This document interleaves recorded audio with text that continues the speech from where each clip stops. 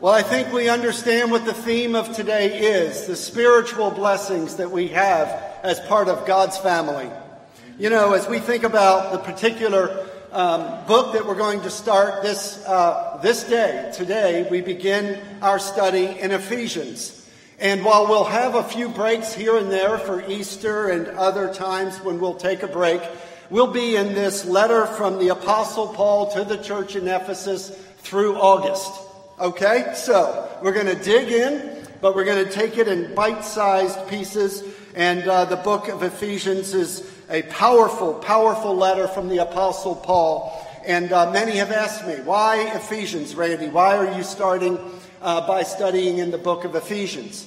Well, I would argue that this is the quintessential letter that Paul wrote that teaches us what we believe and then how we are to behave based on that belief. In fact, the book of Ephesians is broken up nicely into two parts. Chapters 1 through 3 is Paul's gospel presentation of what we believe. And then beginning in chapter 4 through chapter 6, it's how we as the church of Jesus Christ are to live and engage our community for him. And so that's why we have Ephesians here. So if you are able and you can stand, please stand for the reading of God's Word. We're going to begin Ephesians chapter 1, verses 1 through 10. Paul, an apostle of Christ Jesus, by the will of God, to the saints in Ephesus, the faithful in Christ Jesus. Grace and peace to you from God our Father and the Lord Jesus Christ. Praise be to the God and Father of our Lord Jesus Christ, who has blessed us in the heavenly realms with every spiritual blessing in Christ. For he chose us in him before the foundation of the world to be holy and blameless in his sight. In love, he predestined us to be adopted as his sons through Jesus Christ in accordance with his pleasure and will to the praise of his glorious grace, which he has freely given us in the one he loves. In him we have redemption through his blood, the forgiveness of sins, in accordance with the riches of God's grace that he lavished on us with all wisdom and understanding. And he made known to us the mystery of his will, according to his good pleasure, which he purposed in Christ to be put into effect when the times will have reached their fulfillment, to bring all things in heaven and on earth together under one head, even Christ. Let us pray. Father, we love you. We thank you for your word. We thank you for this tender letter by the Apostle Paul to the church in Ephesus. But Lord, it speaks to the modern church today in 2023. As we stood and read these words, Lord, I pray that each person in this room, representatives of this local body called Ashley River Baptist Church, might take these words to heart, might ponder on the spiritual blessings that we have in our Lord and Savior, Jesus Christ, in whose name we pray. Amen. Amen. You may be seated. So as we think about Ephesians, we have to first understand the context of why this book was written, why this letter was written by Paul. Paul, on his missionary journeys, would go and plant churches throughout Asia Minor. And one of them was in Ephesus. The background for Paul's time in Ephesus is found in Acts chapter 19 and 20. It's briefly mentioned in chapter 18 because Paul did spend a couple of weeks there in about 53 AD. But then he spent 2 full years in Ephesus between the years of 57 and 59 AD. And so therefore, he is writing now in approximately the year of 62 AD from a Roman prison. And he is in a Roman prison because he, of course, has appealed to Caesar for the charges against him. And he is waiting his trial, and he is in a Roman prison, and he writes back to this church that he had established, that he had developed and had invested in for so many years. And so Paul here is writing to this church, and of course it says here, Paul, an apostle, an appointed one, by Jesus Christ, by the will of God, to the saints, to the holy ones in Ephesus, the faithful in Christ Jesus. So it's important for us to understand that he is writing to believers. He is writing to those who are already in Christ. And then he says, grace and peace to you from God our Father, the Lord Jesus Christ. Now, Ephesus, if you see up here on the screen, I've got it circled with the big red circle. And Ephesus is on the western coast of modern-day Turkey. And it was a populous city. It was a metropolis. It was very popular. And because of that, the church in Ephesus was obviously very important for Paul to establish in the truth. But it was also a pagan city. In fact, the Roman goddess Diana or Artemis is the Greek name, Diana is the Roman name for the goddess of the moon. They had erected a shrine, a temple to Artemis in this very city. And that was the central religious shrine for that city. And here comes Paul talking about one certainly greater than a mythological god, Artemis, the person and work of Jesus Christ. And so if you think about this letter, we have to think about what is repetitive. In my Bible studies, I always ask people, how do you determine what the purpose of a letter is? Or what's the central theme? And as we walk through the 6 chapters of Ephesus, we will find the phrase in Christ or in him repeated 27 times. 27 times Paul refers to being in Christ. And so it makes it's not hard for us to see that the title of this series is Ephesians, United in Christ.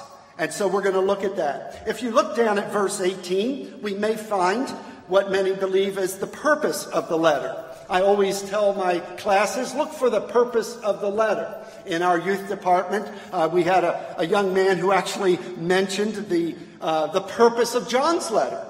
That all of these miracles that Jesus performed would invoke people to believe in him and have life eternal. And here in Ephesians verse 18 it says this, I pray also that the eyes of your heart may be enlightened in order that you may know the hope to which he has called you, the riches of his glorious inheritance in the saints. So this is a hopeful letter. It is a letter where Paul is looking forward. And so therefore, this is where Ephesus is, the modern-day Turkey western coast off the Aegean Sea. And Paul writes to this church about being in Christ. Now, before we begin, I want us to understand that there are 2 terms that are used in these verses that I read this morning that are very debated terms, heavily debated terms within the church. And they are chosen and predestined. How many of you ever had a conversation about what it means to be chosen or predestined? Many of us have. I hope that this morning we will be able to unpack the true meaning of those 2 terms and what they are meant to imply by Paul the Apostle. So the 2 rules that we must use. Number 1, don't bring any bias or presuppositions to the text. That is important because, as we all know, we read various commentators, we listen to various preachers, we listen to various podcasts, but none of them, and I mean none of them, is the Word of God. Amen? This is the Word of God. So we are going to read it afresh this morning, having put our agenda, our biases, our preconceptions to the side, and we're going to look at exactly what the text says. And that will be our instructor. Number 2, and this is very important, 2 opposing viewpoints does not necessarily mean one of them must be true. And I would argue that I do not have one of the two primary viewpoints on those two terms, chosen and election. And so I'm warning you this morning, I'm going to come at this from a whole different angle. Okay? And so let's dig in. The first spiritual blessing we see, it's not hard, in verse 4. See, in verse 3, he says, "Praise be to the God and Father of our Lord Jesus Christ, who has blessed us in the heavenly realms with every spiritual blessing in Christ." And so the first one is in verse 4. "For he chose us in him before the creation of the world to be holy and blameless in his sight." So that's the first spiritual blessing. That we, the church, those in Christ, will be holy and blameless in God's sight. So when did God make this decision? Before the foundation of the world. Before the creation of the world. But the more important question is, what decision did God make? That everyone who is in Christ, what does it say? To be what? Holy and blameless. That if you are in Christ, before God, you are now holy and blameless. This, of course, is what he determined before the foundation of the world. That everyone who is in Christ will be holy and blameless. Why? Because God is holy, and therefore he cannot dwell, he cannot commune with unholy people. Therefore, all of his children, his family, will be holy and blameless in his sight. But then the question is, did God determine who would be saved and who would be lost before the creation of the world? No. The word salvation is not in this verse. The word salvation doesn't occur until verse 13. No, this particular demonstration or determination by God is that every single believer will be holy and blameless in his sight. Now, the word chosen in the Greek is eklegomai, and it occurs 35 times in the New Testament. And guess what? I've done some study. I've gone and looked at every single time that the word chosen occurs in the Greek New Testament. And in every single case, it refers to God's appointment of a person or a group of people for a specific purpose in his divine plan. If chosen refers to salvation, then why is Jesus called the chosen one of God? Jesus didn't need to be saved. No, but he had a purpose. And his purpose was to come and to save all mankind by the shedding of his blood on the cross. Amen. And so we have to ask ourselves the question then, what about Israel? Israel was chosen, were they not? God said, I have chosen you. You're a chosen people. You're a royal priesthood and a holy nation. I have chosen you. But all of us in this room, as we read the Old Testament, we know that Israel was not all saved. Therefore, what did they choose? What did God choose them for? He chose them to be a light to the world. That's what his choosing was. Look at the Apostle Paul. When he radically transformed Paul on the road to Damascus. Ananias comes to Paul, and God tells Ananias to let Paul know what his choosing is. He said, Paul is my chosen instrument to the Gentiles. That is who that's what his purpose was. To be the chosen instrument of God to share the gospel with the Gentile world. And the church, all of us who are part of the universal church of Jesus Christ, we are chosen by God to go and be a light to the world, to share the gospel, to demonstrate service and love to a world that so desperately needs hope. So the Apostle Paul, Jesus, the Old Testament Israelite nation, and the church are all chosen. But they were chosen for a divine purpose in the plan and will of God. And when was that decided? From the foundation of the world. So therefore, this verse refers to that our first spiritual blessing in Christ is that we will be holy and blameless before him. The second one is down in verse 5. Look at what it says. In love, he predestined us to be adopted as sons through Jesus Christ in accordance with his pleasure and will. Okay, that makes sense. He has predestined us to be adopted as sons. So what does the word predestined mean? The word is in the Greek proorizo, which literally means to determine beforehand. This word occurs 6 times in the New Testament. 6 times. 4 times in relationship to the process of salvation. Now, some connect this particular verse 5 with the previous verse, verse 4, which I think is an error. Look at what some have said. For example, John Calvin, to which much of the predestination theology comes. He was a reformer in the 1600s. He got a lot of his theology from Augustine of Hippo in the 5th century AD. But John Calvin is quoted as saying this in his Institutes of the Christian Religion.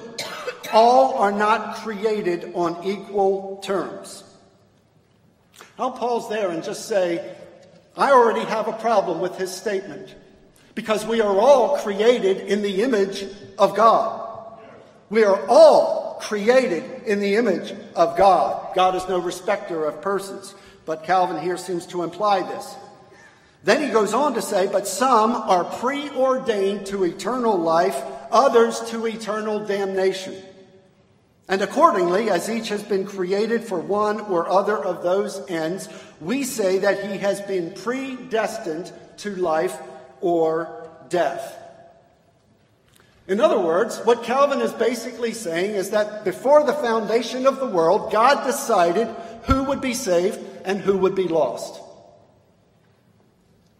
Now, this is a very difficult interpretation to square with the remainder of Scripture and the character of God. Amen.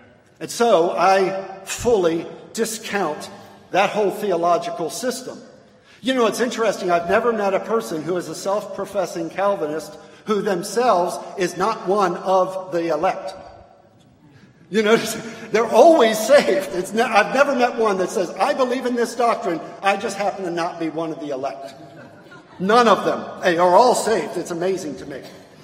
But then there was a follower of Calvin towards the end of his life who actually ascribed to the Calvinistic doctrine that God has chosen who would be saved and who would be damned before the foundation of the world. And then he came to a different conclusion and said, no, that can't be true.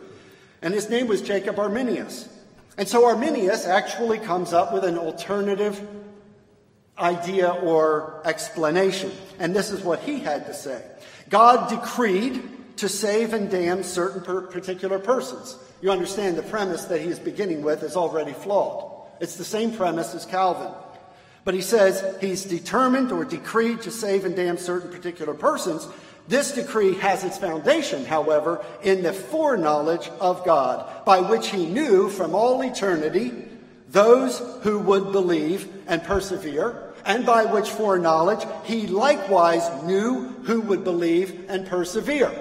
You see, now what Arminius is saying is that while God didn't determine it, he did determine it, but his determination was based on his foreknowledge of you in 2018, 2012, 2005, whenever you came to Christ, whenever you trusted in Christ. God saw that because God can see all of history at one time, and therefore God looks down through the corridors of time. He sees who will be saved, and then he determines up front that you will be saved or lost, because you may have rejected the gospel.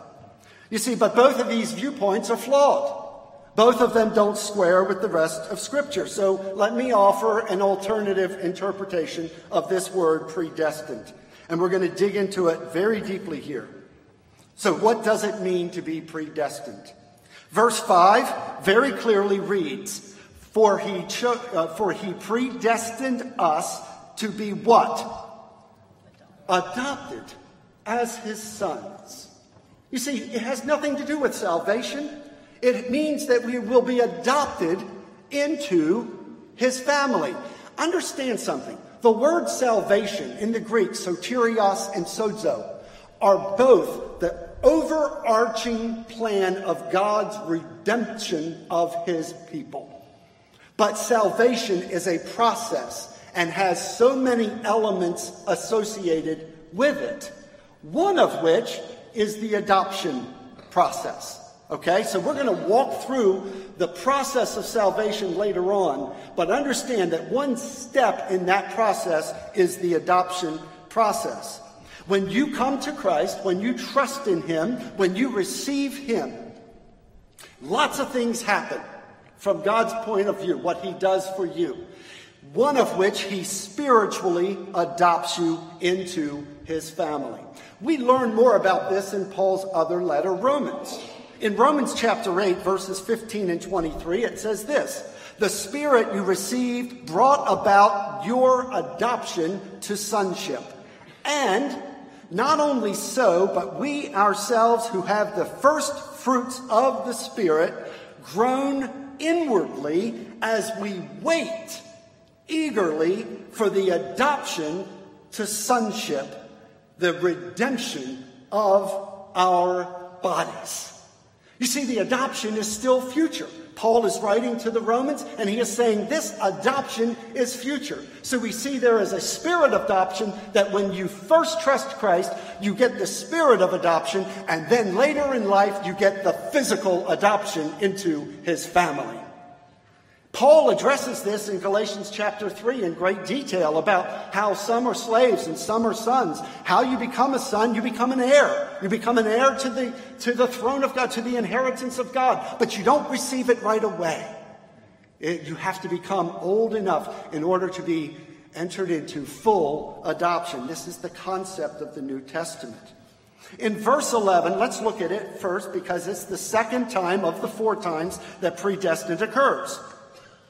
And it says in verse 11, "In him we were also made heirs, having been predestined according to the plan of him who works out everything in conformity with his purpose with the purpose of his will."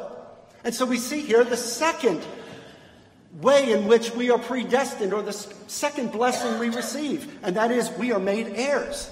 We will receive an inheritance. Have you received it yet? No, but you will in the future. That we're predestined for that. And in Romans chapter 8, towards the end, it says in verses 30 and 31, we are predestined to be conformed to the image of Christ. Have you been conformed yet? No, but you will be. You will be conformed to the image of Christ. And that's supported by Paul in his other letter to the Philippians. What does he say there in verses 20 and 21? "And we wait eagerly a Savior from there, the Lord Jesus Christ, who by the power that enables him to bring everything under his control will transform our lowly bodies so that we will be like his glorious body." You see, we will become like Christ because we will be in him. Therefore, every time the word predestined is used, and of course it's just repeated in verse 31 of Romans as kind of having been predestined, the idea is that predestination is not God from the foundation of the world determining who will be saved. But instead, it is God predestining those who are saved to future blessings. When you come to Christ, you are now predestined to be adopted as sons, to be made an heir and a joint heir of Christ, and to be conformed to the image of Almighty God, to Jesus Christ himself. You see, and that's what this particular verse means. Now, if I would say, how does this square with the rest of Scripture? Let's read some of them. John 3:16, "For God so loved the world that he gave his one and only Son, that whoever believes in him shall not perish, but have eternal life." You see, belief has to happen. Before the foundation of the world, you didn't exist. So how does this work? It doesn't work. It is a flawed theology. John 3:36 says this, whoever believes in the Son has eternal life, but whoever rejects the Son will not see life. You see, we have the freedom to reject Jesus Christ. And he says, for those who reject the Son will not see life, for God's wrath remains on him. In John 1, chapter 1, verse 12, it says this, his own did not receive him, yet to all who did receive him, to those who believed in his name, he gave the right to become children of God. There's that adoption language again. In Romans 10, it says, everyone who calls on the name of the Lord shall be saved. And in 1 Timothy chapter 2, verses 4 through 6, this is good and pleases God our Savior, who wants all people to be saved. Let me ask you a question. If God already predetermined it, then he didn't want all people to be saved.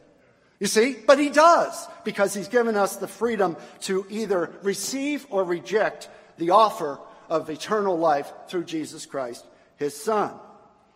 For there is one God and one mediator between God and mankind, the man Christ Jesus, who gave himself as a ransom for all. And then in 2 Peter 3:9, we read these words, the Lord is not slow in keeping his promise, as some understand slowness. Instead, he is patient with you, not wanting anyone to perish, but everyone to come to repentance. This is the heart of God. I could hand you $1 million, but you have to receive it. God has given you spiritual blessings in the heavenly places. You have to receive it. That's not an act, a work, a deed. Over and over and over again in the scriptures, and even in Ephesians, and of course in Romans and Galatians, it talks about the difference between works and faith. No, having faith is not a work. Faith is you receiving the free gift of God in Jesus Christ. So when you trusted Jesus Christ, God predestined you to be adopted as his son or daughter. He predestined you to be made an heir to his kingdom, to receive an inheritance, to be a joint heir with his Son, Jesus Christ. And he predestined you to be conformed to the image of Christ. And so now we see the first two blessings. And now we look at the third blessing. The third blessing is very clearly, we read it, it was our memory verse today, verse 7. In him, Christ that is, we have redemption through his blood, the forgiveness of sins in accordance with the riches of God's grace that he lavished on all of us with wisdom and understanding. And so we are redeemed. How are we redeemed? Through his blood. And what does that mean? That we are forgiven. We are forgiven. Forgiveness is one of those hallmark understandings of the Christian faith that really separates it from every other world religion. That we can be forgiven. The debt. The word redeemed literally means to be bought back. To be bought back. You were a slave to sin. And God, through the finished work of Christ on the cross, bought you back. He purchased you. You're the purchased possession, as it says in Corinthians. And because you've been bought back, then you are now his. And you are no longer a slave, but a son or a daughter. And because you're a son or a daughter, then you are in the family of God. Say to yourself right now, I am glad that I am in the family of God. Amen. You're bought back. Look at what it says in verse 14 of this same chapter. It says that the Holy Spirit is a deposit guaranteeing our inheritance until the redemption of those who are God's possession, to the praise of his glory. This redemption has its earmark in the time, the moment which you received Christ, but it has its fulfillment in the final measure of God's judgment. You will be redeemed. And look over in Romans, if you don't mind, Romans chapter 3, and I'll spend just a minute there. But Romans chapter 3 really articulates all of these elements of salvation beautifully. We'll begin in verse 23. Verses 23 through 28, I'll read it. For all have sinned, and fall short of the glory of God, and are justified freely by his grace, through the redemption that came by Christ Jesus. God presented him as a sacrifice of atonement through faith in his blood. He did this to demonstrate his justice, because in his forbearance he left the sins committed beforehand unpunished. He did it to demonstrate his justice at the present time, so as to be just and the one who justifies those who have faith in Jesus. Where then is boasting? It is excluded. On what principle? On that of observing the law? No, but on that of faith. You remember I said faith and works are not the same. For we maintain that a man is justified by faith apart from observing the law. So this redemption plan that God has is that he will declare us not guilty. He doesn't declare us innocent, because all have sinned and fall short of the glory of God. But what he has done is he has declared us not guilty. That is what justification is. He has justified us. Now turn back to Ephesians. And we remember that this blood that was shed had to be shed. In Hebrews, we learn this truth. Without the shedding of blood, there is no forgiveness of sin. And so God himself had to take on the penalty for our sin by dying on the cross, shedding his blood, so that we might be made righteous in God's sight. The imputed righteousness of Christ is given to all who trust in him. And so we are redeemed.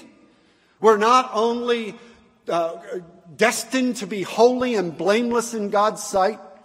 We're not only predestined to be adopted as sons and daughters. We're not only redeemed through his blood, the forgiveness of sins, but then finally we are enlightened to the mystery of his will. We're enlightened to the mystery of his will. Look at what it says there in verse 9. And he made known to us the mystery of his will according to his good pleasure, which he purposed in Christ, to be put into effect when the times will have reached their fulfillment, to bring all things in heaven and on earth together under one head, Jesus Christ. You see, and that's the plan and purpose of God from the foundation of the world, that Jesus would be the preeminent one. He is the chief cornerstone, and he is also the capstone of the building of God. In verse 18, I talked about how that's the central verse or the purpose verse of this letter. I pray also that the eyes of your heart may be what? Enlightened. Well, what does it mean to be enlightened? Well, we have in our Bibles what's called the keep reading principle. If you keep reading, you will learn the mystery of God's will. Guess where we find it? We find it in chapter 3, verse 6. Let's all look there. Chapter 3, verse 6. This mystery is through the gospel the Gentiles are heirs together with Israel. That's the mystery. That the Gentiles are heirs together with Israel, members together of one body, and sharers together in the promise of Jesus Christ. Hallelujah. What a Savior. He's the Savior of the whole world. If you think about it, God had this in mind when he called Abram out of Ur and told him, I'm going to show you a new land. He said, all nations will be blessed through you. The word nations is where we get the word Gentile. And it's interesting. All people, isn't it great that God didn't come just for the Israelite people? All of us would be hopeless and lost. But praise God, he loves all people. He loves everyone. And he wants everyone to be a part of his family. That's why he created us. He wants us to praise and glorify him forever and ever and ever. This is exactly what the gospel is, and I'm here to tell you that these are spiritual blessings that the church in Ephesus is looking forward to. These are the spiritual blessings that all of us are looking forward to. One of the main motifs of Scripture is this, is that we are living in this life, in this sinful, very decaying world that we live in, but we have hope that this life is not the end. It is a preparation, it is a dress rehearsal for the glorious future for all of us who are in Christ. Praise be to God and Father of our Lord Jesus Christ. This mystery has now been made known to us. It's not a secret. There is nobody that you can't go share the gospel with. Your job is to go share the gospel. In Matthew and Mark and Luke and John and Acts, Jesus in various ways tells us the great co-mission. It's a co-mission, meaning he's on mission and he wants us, the church, to be a part of that mission with him. Will you go and tell people of the glorious news that Jesus Christ saves? So then, we see that believers in Jesus Christ will be holy and blameless, that we will be adopted as sons and daughters, that we are redeemed through his blood, the forgiveness of sin, and that we are enlightened to the mystery of his will. Those 4 spiritual blessings begin our study in Ephesus.